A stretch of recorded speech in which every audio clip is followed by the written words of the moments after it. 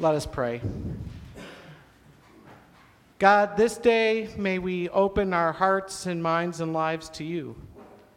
As we search your scriptures, may we seek to know you more deeply.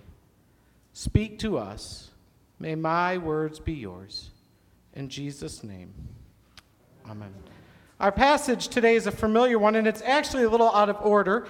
It traditionally would have come last week in the church calendar, and somewhere in my excitement to plan ahead, I got things misaligned.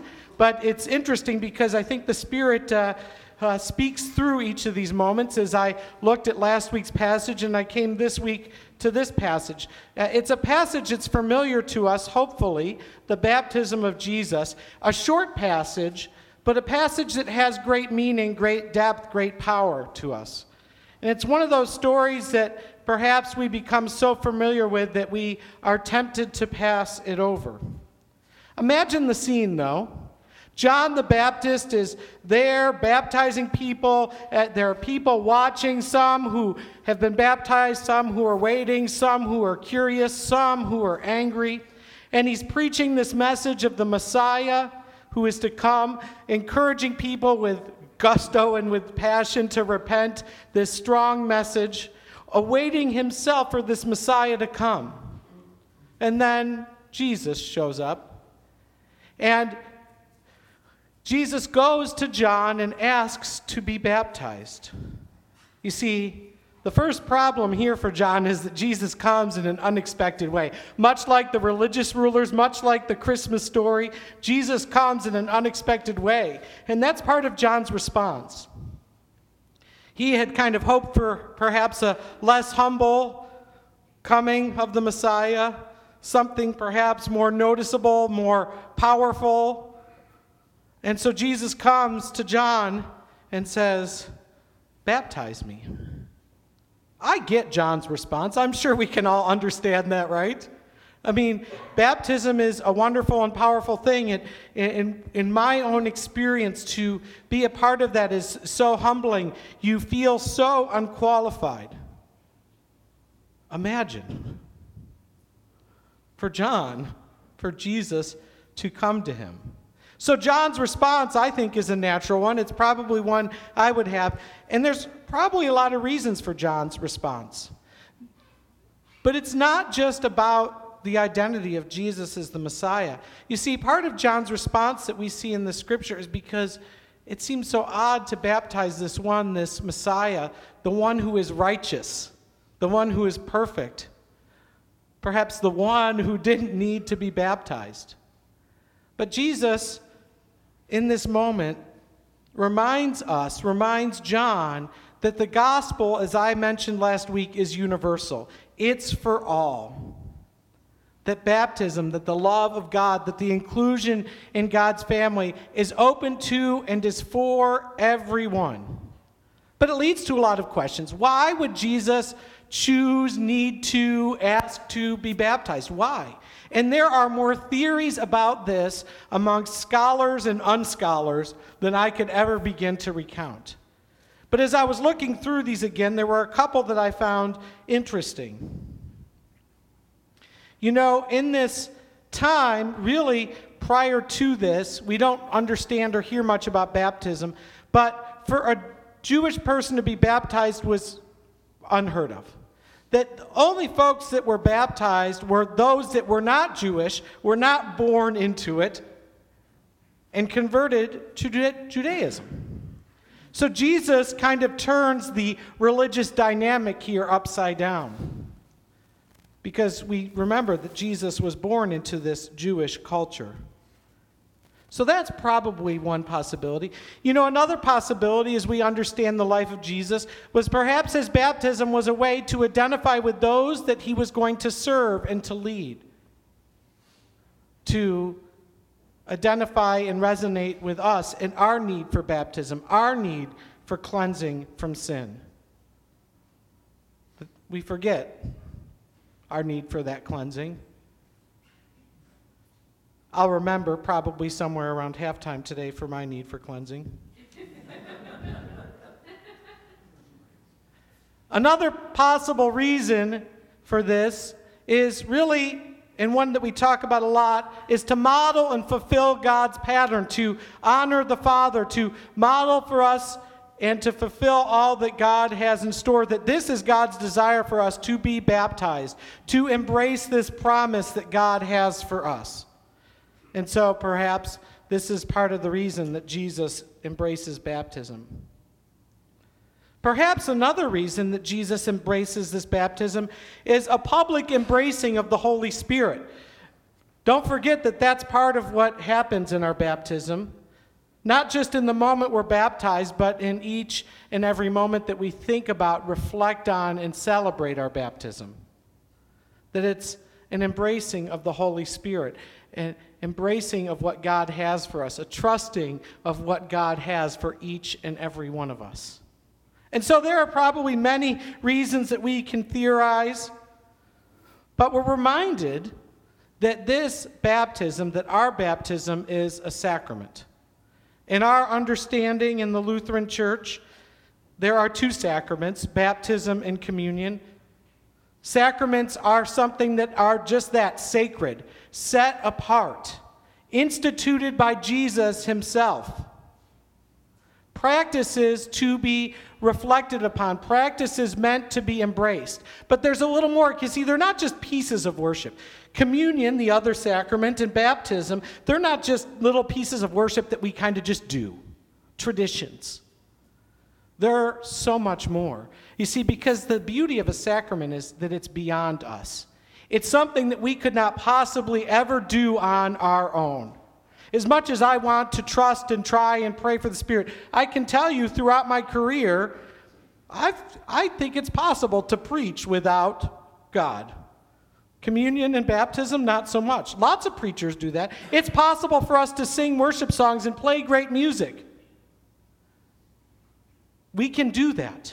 But these sacraments are something different. This is why communion is so important. This is why communion is to be the center of our service. That it is sacred. That it's something that we can't do on our own. But we're embracing what God has already done. You see, baptism is simply recognizing and embracing God's promise for us, God's promise to be a part of his family. Communion is simply remembering and embracing God's promises for us. It's not what we do.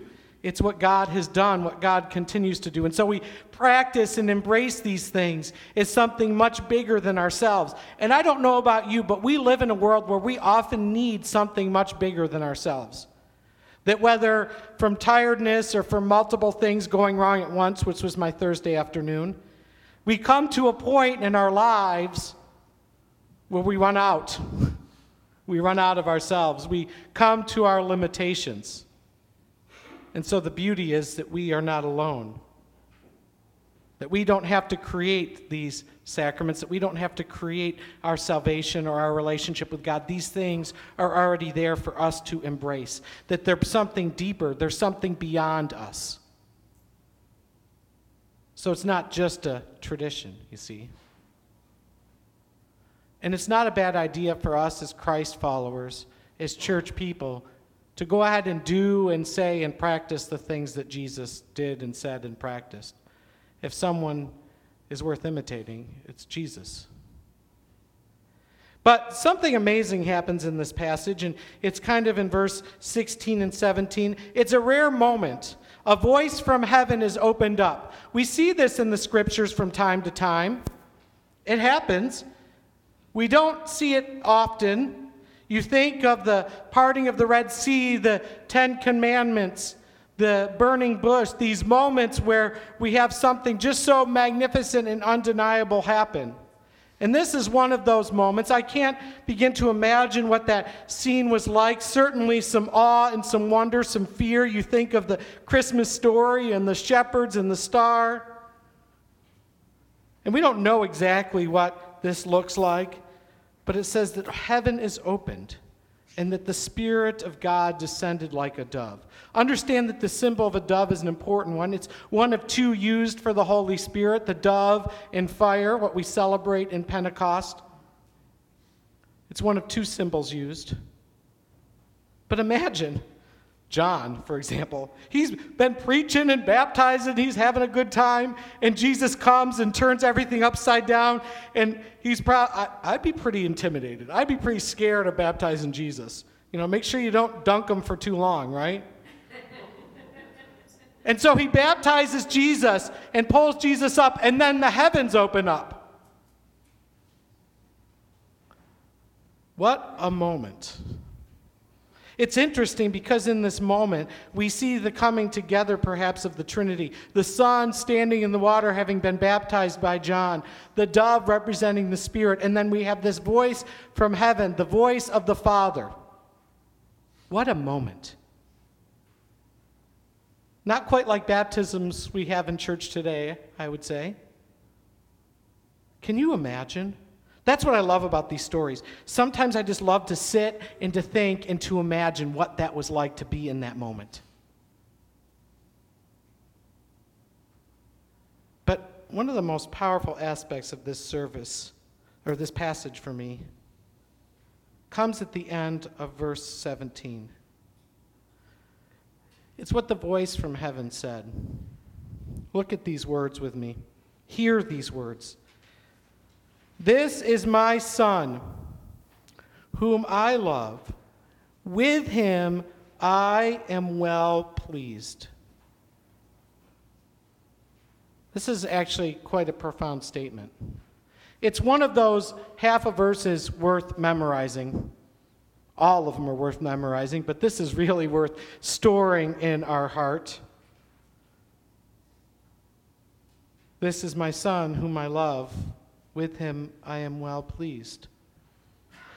I want you to understand that what's happening here at this beginning of Jesus' ministry journey is the Father is, of course, letting everyone know who Jesus is, the Messiah, his Son, which is good, great news for us. To everyone there, this is my Son. It's a moment of identity. It's a moment of claiming. But the Father says something very interesting there. With whom I am well pleased. This is my Son, whom I love, my beloved, to be loved, with whom I am well pleased. The pride of a father, the love of a father expressed. A commentary on Jesus' life to date, probably a commentary on Jesus' life as it continues, the righteous life that Jesus will live. But I want you to understand something else about this half a verse. This is not just a statement for Jesus. It's a statement for us as well. As hard as it is for me to believe in most of my moments of life, it's a statement for me. It's a statement for all of us, a statement for each one of us. That the Father, the God of the universe, that created it all, that makes it all happen, loves us. We are his children, and he loves us. But better yet, with us, he is well pleased. In our moments of frustration, in our moments of anger, in our moments of worry, of doubt, of fear, of our moments of ignoring God, in our moments of sin, of doing things on our own strength, in our moments of success and focus, in our moments of prayer, in our ordinary everyday moments. This God of the universe who created it all, the one, loves us as our children, and with us he is well pleased. What better thing to hear from a parent than you are loved and they are proud of you? Do you know that in the midst of our imperfection, in the midst of our sin, in the midst of our forgetfulness, that the God of the universe loves us, is pleased with us, is proud of us, claims us as his own?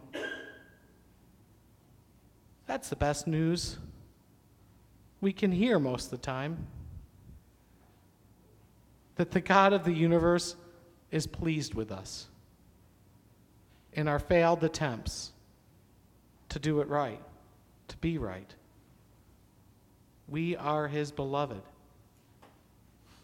With us, he is well pleased. And I think maybe it's the natural German Swede in me. Maybe it's that Lutheran guilt thing. I think this message we need to hear more often than we realize. We're well aware of the bad. We're well aware oftentimes of our shortcomings, of things that are not as they should be. And this is why, one of the reasons why this passage is so important to us, to remind us who we really are. Children of God. Children with whom God is in love, is well pleased with. Abby, my daughter, she loves to color pictures, as some of you know. And this has kind of grown as an obsession. And so she will color pictures nonstop. And, she gets better every year. And they're good, but she's not Rembrandt, okay? And some of you have experienced this even in this church. She'll color these pictures. And it was interesting. This came to me the other day as I was studying this passage, and it was just this really cool moment for me. Now, as a parent, I can't tell you how many of these pictures I have, like a lot of these pictures. We could have maybe gotten a smaller moving truck. And as a parent, it's hard to throw these things away, right? Because the one time you do it, like the kid sees it in the trash can, and then you feel like the worst parent ever, okay? It's hard to throw these things away. In fact, I'm still sure my mother, all these years later, probably has some things that I've colored or created over the years. And so Abby is ferocious about this. She just loves to color. She's going to be an artist. I actually think she's going to be queen of the world, but artist, fine. I always tell people, be nice. She may be president someday. And so she makes these pictures, and you've all, like I said, some of you have received these, seen these. And it's interesting because, like I said, they're not perfect, but the spirit in which they're done is so endearing. This spirit of joy, this spirit of innocence, this spirit of love, this wanting to give, this wanting to create for another. You know what strikes me about that is, I think that's a great image, a great analogy for our lives. That our lives to God probably look a lot like those pictures that Abby and that we have drawn and colored as kids. A little messy, a little imperfect, not exactly museum material, not exactly front page postcard stuff. Yet, the God of the universe looks at our lives much that same way. Understanding the spirit of the picture that we're painting with our lives in the midst of its imperfection and its messiness, our best attempt to express love, to express joy, a sense of innocence. And so, although in moments of my life I will get things right and will praise God and serve God well, and in other moments, whether behind the wheel of a car or in front of a football game, I will not please God and not focus well. That messy picture I create with my life, in the midst of my successes and failures, in the midst of my focus and not focus, is beautiful in God's sight.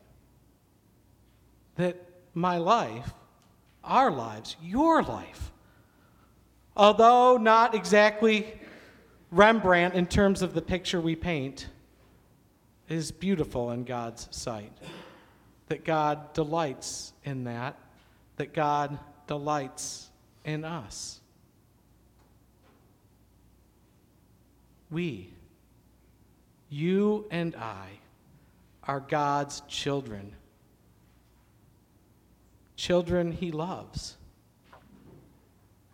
with whom he is proud, not disappointed, and well pleased. As we reflect on the baptism of Jesus, may we be reminded of the picture that we can draw, that we can paint with our lives. And in our attempts to be who God has called and created us to be, may we always be reminded that we are his children, and he loves that picture that we're painting for him. Let's pray.